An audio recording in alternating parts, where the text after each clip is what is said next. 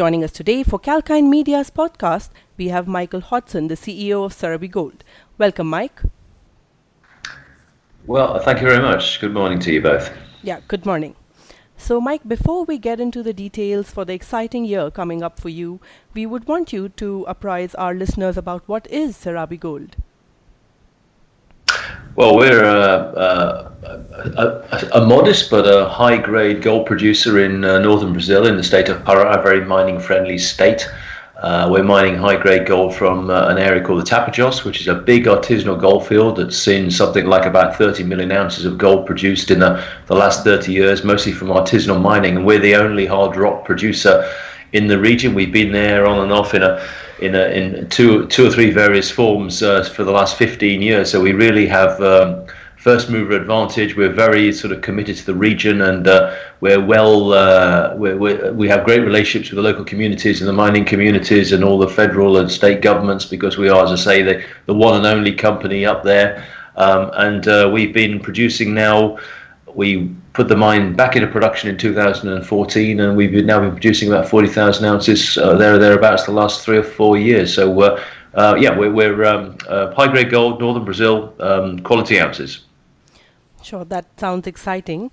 So, Mike, an eventful year has passed, with record production, and there are various positive developments that have come into light for Surabhi Gold. What do you see as milestone for 2020? Well, as I just said, we've been doing 40,000 ounces now for about there or thereabouts the last 4 years, and the really question has always been what next. And as we are very committed to the region, as I've said, we acquired the Coringa asset around 2 years ago, which is a very, very similar deposit to our current operation, Palito Complex. So we see it as a really very comfortable way for us to basically duplicate our production and go from 40 to 80. It's a very similar deposit, same geology, same mining approach, same processing, etc. So we're essentially just repeating what we've done, a real cookie cutter approach. So we are in the process of permitting that at the moment. It's had a BFS done on it, it's had a PEA done on it, and we hope to begin to go underground with that particular deposit during this year. And start the underground mine, which will help de-risk it even more, and continue the permitting to get the process plant built. That's over at Coringa, our new project. At our current mine, Palito Complex, we're optimizing. In the process plant, we are a plant-constrained operation, and one of the biggest things we've just put in this year has been an ore sorter, and that's going to really allow us to get more ounces through our process plant going forward. It's a way of actually screening out waste and liberating much needed plant capacity to allow us to feed more ore and get more ounces through our plant. And the third big push this year is we are doing an aggressive drill program, particularly over at São Chico, one of our satellite ore bodies, to try to expand the resource there and actually use the extra ounces which we're going to liberate, or use that extra capacity we're going to liberate with the ore sorter, pick up that capacity by adding more ounces of production from São Chico, which would be a result of that drilling campaign. So that's three big pushes for us: Coringa, ore sorter, and resource expansion at São Chico. Sure. So we would be covering all of these three developments. But as of now, new year means new funding for businesses. So how significant is this latest endorsement of Greenstone Resource? Well, it's very important, particularly with Coringa, because the final acquisition payment for that particular project has to be made before the end of the first quarter. And we certainly wouldn't feel comfortable about spending serious money down there until we knew it was 100% ours.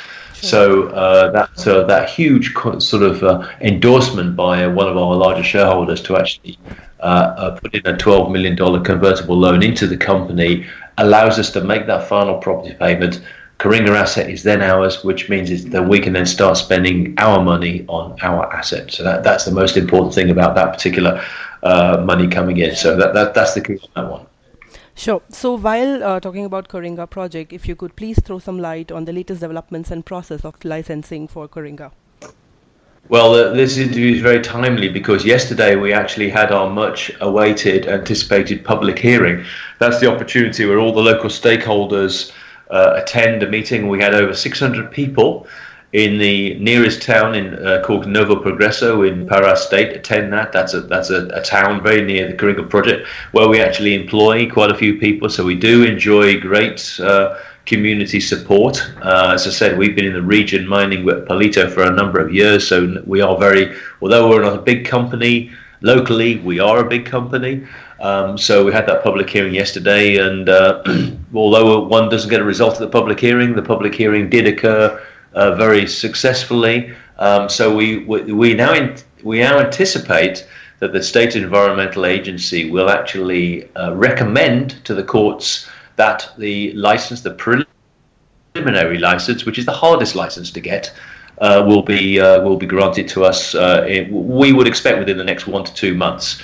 And once you get the preliminary license, that's the license to which you've actually proven that you have satisfied all your environmental, your social, technical, all of these issues have now basically been signed off on. So after that, the next 2 licenses, you then submit what's called basic engineering. That's an application. It's basically your mine and plant design. You then apply for that to the Environmental Agency, and that's essentially how you're going to construct the mine. And that we're already well underway with that. So the minute we get the preliminary license, hopefully in the next sort of 1 to 2 months, we'll immediately submit the application for the construction license. And we would hope to get the construction license by the end of Q2, early Q3, and that is the green light for us to start building the process plant. The process plant is already in place at Coringa. It's not assembled, it's on the floor in pieces. We'll be able to actually start constructing that sort of Q4, I would say, late Q3, Q4 this year, sorry. And it will take approximately 12 months, we would imagine, to actually build the Coringa plant. We know that because we've already done it at Palito 5 years ago. So we would anticipate being ready to switch that plant on at the end of Q3 in 2021 and start a little bit of gold production at the very end of year 2021. But before we can do that, we get the final sign-off, which is what's called the operating license, so which is the LO. So LP first, hopefully in 2 months, followed by the installation license, hopefully before the end of Q3 this year, and then finally the operating license at the end of next year. So when we talk about the current quarter, the new ore sorter was supposed to be commissioned in this quarter and the operation from the start of the second quarter. So how is this plan going and what contribution are you expecting from it? Well, it's going very well. I'm actually in the process of generating a video which will be up on our website on Monday, hopefully. So listeners are going to be able to actually go straight to www.serabigold.com, and they'll be able to see a video of that ore sorter working with me, explaining exactly what it does. It's commissioning. It's going really well. We sort of received it in pieces at the end of last year, and we've spent the last 2-3 months assembling it. And we've had the manufacturers at site helping us commission it and calibrate it over the last sort of 2 or 3 weeks. And we are using it to basically process lower grade Palito ore, which is the most diluted material. Why are we putting this ore sorter in? The reason is we are a mill constrained operation at Palito. So what limits us to 40,000 ounces of gold production at the moment at Palito is plant capacity. And whilst it would be very simple just to add more plant capacity, we are mining very high grade narrow vein ore bodies, and despite trying to making best efforts to mine these as well as we possibly can, in unavoidably a degree of waste rock just gets into the ore stream and therefore goes to the plant, and that is actually just essentially constipating our process plant with granite waste rock, which actually we don't make any money out of. So the ore sorter is all about trying to eliminate this material entering the process plant. So after crushing, we can use this ore sorter, which can sort on either color or on density, and we can screen out some of that waste and liberate some of that much needed valuable plant capacity. And then of course that obviously means we're feeding the process plant with less tonnage at a higher grade, so in a sense the same ounces. So that's a cost saving, but more importantly it actually liberates the capacity to add more production ounces, more ore. So that's the idea. Now we're not anticipating. We've given ourselves some sort of wriggle room, and we're not anticipating that we're actually going to get much of a contribution from the ore sorter in Q1. So we'll expect more of the same in Q1. So, a typical annualized 10,000 ounces more or less for Q1. We would say 9 to 10,000 ounces. But we hope in Q2, Q3, and Q4 we will get a contribution from that ore sorter. So we'll be increasing our ounces to maybe about 11,000 ounces per quarter, 11,500 ounces. So we're anticipating a production of this year in the region of 45,000 ounces, a sort of an increase, a 10% increase on last year's numbers. So that'll be modest, but it's a very significant increase, because those are bottom line numbers. The actual mining cost isn't really changing, the process cost isn't really changing, but we're generating 5,000 more ounces, which is essentially $6 million more revenue, and that literally a very little additional cost. So it's huge. It's a huge difference for us. Sure, that sounds promising, Mike. So the next development that I'd really want to talk about is Sao Chico, of course, we know, and there are some initial positive results that we've all been hearing. And so how has the drilling program been progressing after that? Well, it's in terms of results, it's been great. We've certainly had some very nice intersections, and we're just stepping. So if you can imagine the main structure at Sao Chico, the main vein we're mining, we're just basically going out. We're just extrapolating, or doing what's called step out drilling along strike, just continuing the ore body and seeing if we can beyond the current mine limits, to see if we can extend the mine going east and west, and also at depth. So it's open in all directions. So that's exactly what we're doing. And as we're going, so far the results have been very good. I would say of the sort of the holes drilled so far, 70% have been hits and 30% have been misses. So when I say misses, it doesn't miss the structure, but we don't have such good grade. So that rate of return is great. So if we continue on that trend, I would say in about 3 or 4 months, when that drill program begins to wind down, we'll have a very healthy increase in our resource, which would hopefully trigger a new independent resource estimate in sort of early Q3. My only criticism, I would say, at this stage is the drilling rates are rather slow. We're a bit disappointed with the performance of the contractor. They are going a bit slow, but nevertheless, we are getting good results. So hopefully, it might take a little longer than I originally thought, but the results are going well. And we have to sort of cut the guys a bit of slack. It is the rainy season, so it's not the easiest sort of conditions to be drilling in at the moment. But results, going very nicely. So, and Sao Chico is the reason we chose Sao Chico particularly is because the mining there is quicker and easier. It's more mechanized, so that's where we probably see our production growth. And again, we tend to see that the Palito ore body, where we're mining high grade narrow veins, we will continue to replenish the reserve out of resources on an annualized basis quite comfortably. But the step change in terms of resource growth will probably more likely come from Sao Chico, where we're mining a wider ore body. And it's certainly, and we've got some terrific geophysical anomalies which are only 3 or 4 kilometers away from Sao Chico, which essentially look like new ore bodies. So if we begin to drill those too, so we think the biggest bang for our buck in terms of resource expansion is probably going to come from Sao Chico. That's why we're focusing the drilling there. That's the main reason. Sure, thanks for that, Mike. So with this new year coming in, I think we would want to know how the company plans to settle the acquisition of the Chapleau resources. With the new financing and new cash flows, how do you plan to do that? Well, that's really exactly as I pointed out at the beginning. The Greenstone convertible loan will immediately basically it'll be 12 million in, 12 million out, and that'll be Chapleau Resources, 100% Sarabi's. That's it. In terms of going forward for the rest of this year, we're sitting on about $40 million cash at the end of 2019.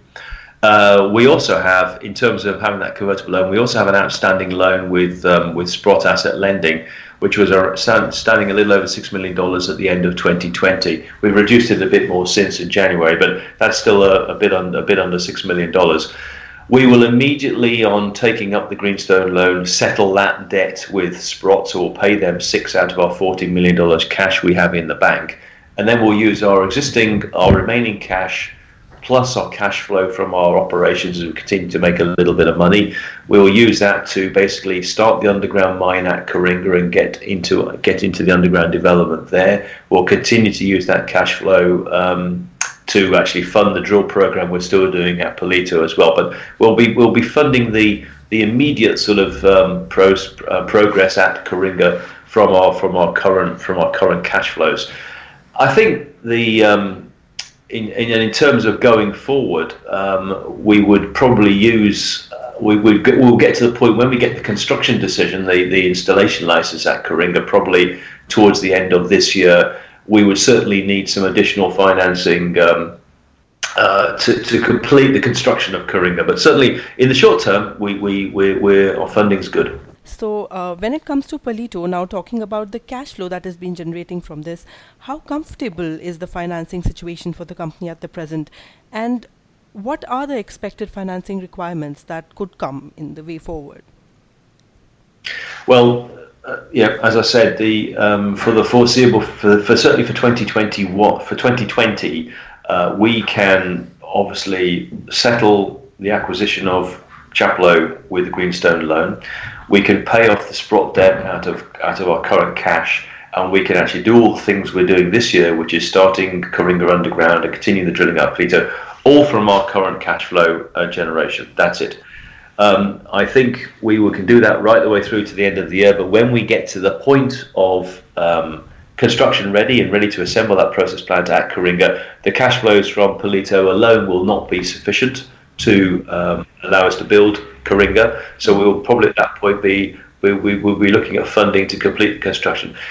One of the big advantages of going underground at Coringa is to further de-risk that greenfield asset, and with that, the intention will be to go to lenders and look for debt finance to complete the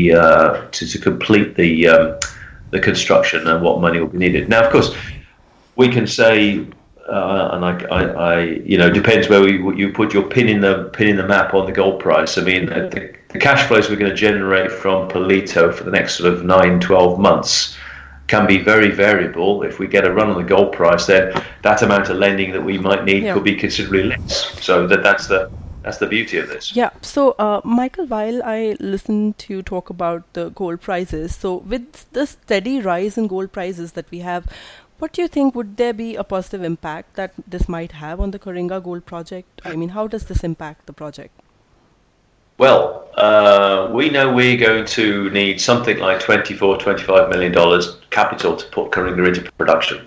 The early startup, which we're going to do out of cash flow, which is this year, which is starting the underground mine, is probably going to eat into that 25 about $4 million. So in a way, we're paying for the first $25 million capex with our own money, with our cash flow from current operations. So that leaves 20 at the end of the year. Of course, if gold price continues to rise and we enjoy a favourable exchange rate, which for us is probably even more significant, the real to dollar exchange rate, we might find that our cash needs in terms of to complete the construction of Coringa could be considerably less. So it's hugely we're hugely sort of exposed in a positive way as well as a negative way to what the gold price and exchange rate could be. So probably I would think we'll still be looking for something in the region of $20 million of funding to build Coringa. The percentage of that is going to come from the operation, the cash flow from operations, and the percentage that's going to come from lending remains to be seen. But certainly with these prices we're enjoying at the moment, we're certainly going to enjoy a good contribution from the operation generating cash flow. Sure, Mike. So while we wish you an exciting year ahead for Serabi Gold, but we would want to end this by having your final point of view on what do you expect out of 2020 as a calendar year. What are your expectations? What do you see with Serabi Gold happening in this year? Well, as I touched on before, we are focusing our sort of immediate sort of exploration efforts in our tenements in and around Sao Chico and Palito. Mine site or head frame exploration, as I call it, that's kind of our our sort of our objective. And we've got a truly enormous package of land with tenements, which we've done very sort of low-level exploration on. One thing we did last year was a big airborne geophysical survey, which is a magnetic geophysical survey, an electromagnetic geophysical survey, fantastic. and it really showed us some terrific anomalies. And that has got the attention of some pretty large companies who have actually come to site. We've actually had RTZ to site, we've had Anglo American to site, we've had Nexa to site, and we've got Anglo American coming back in March.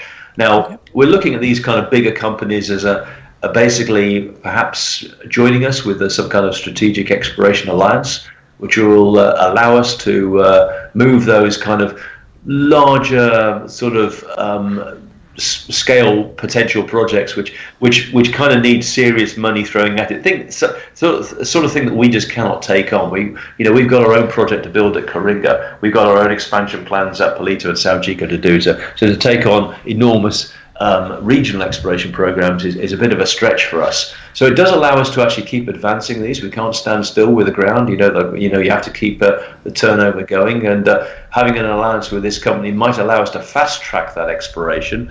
And I think there's a fair chance we'll find a lot, but probably below the threshold for these companies. So it could be a way of actually advancing and generating multiple new projects for us using other people's money. So that's that can't be bad, can it?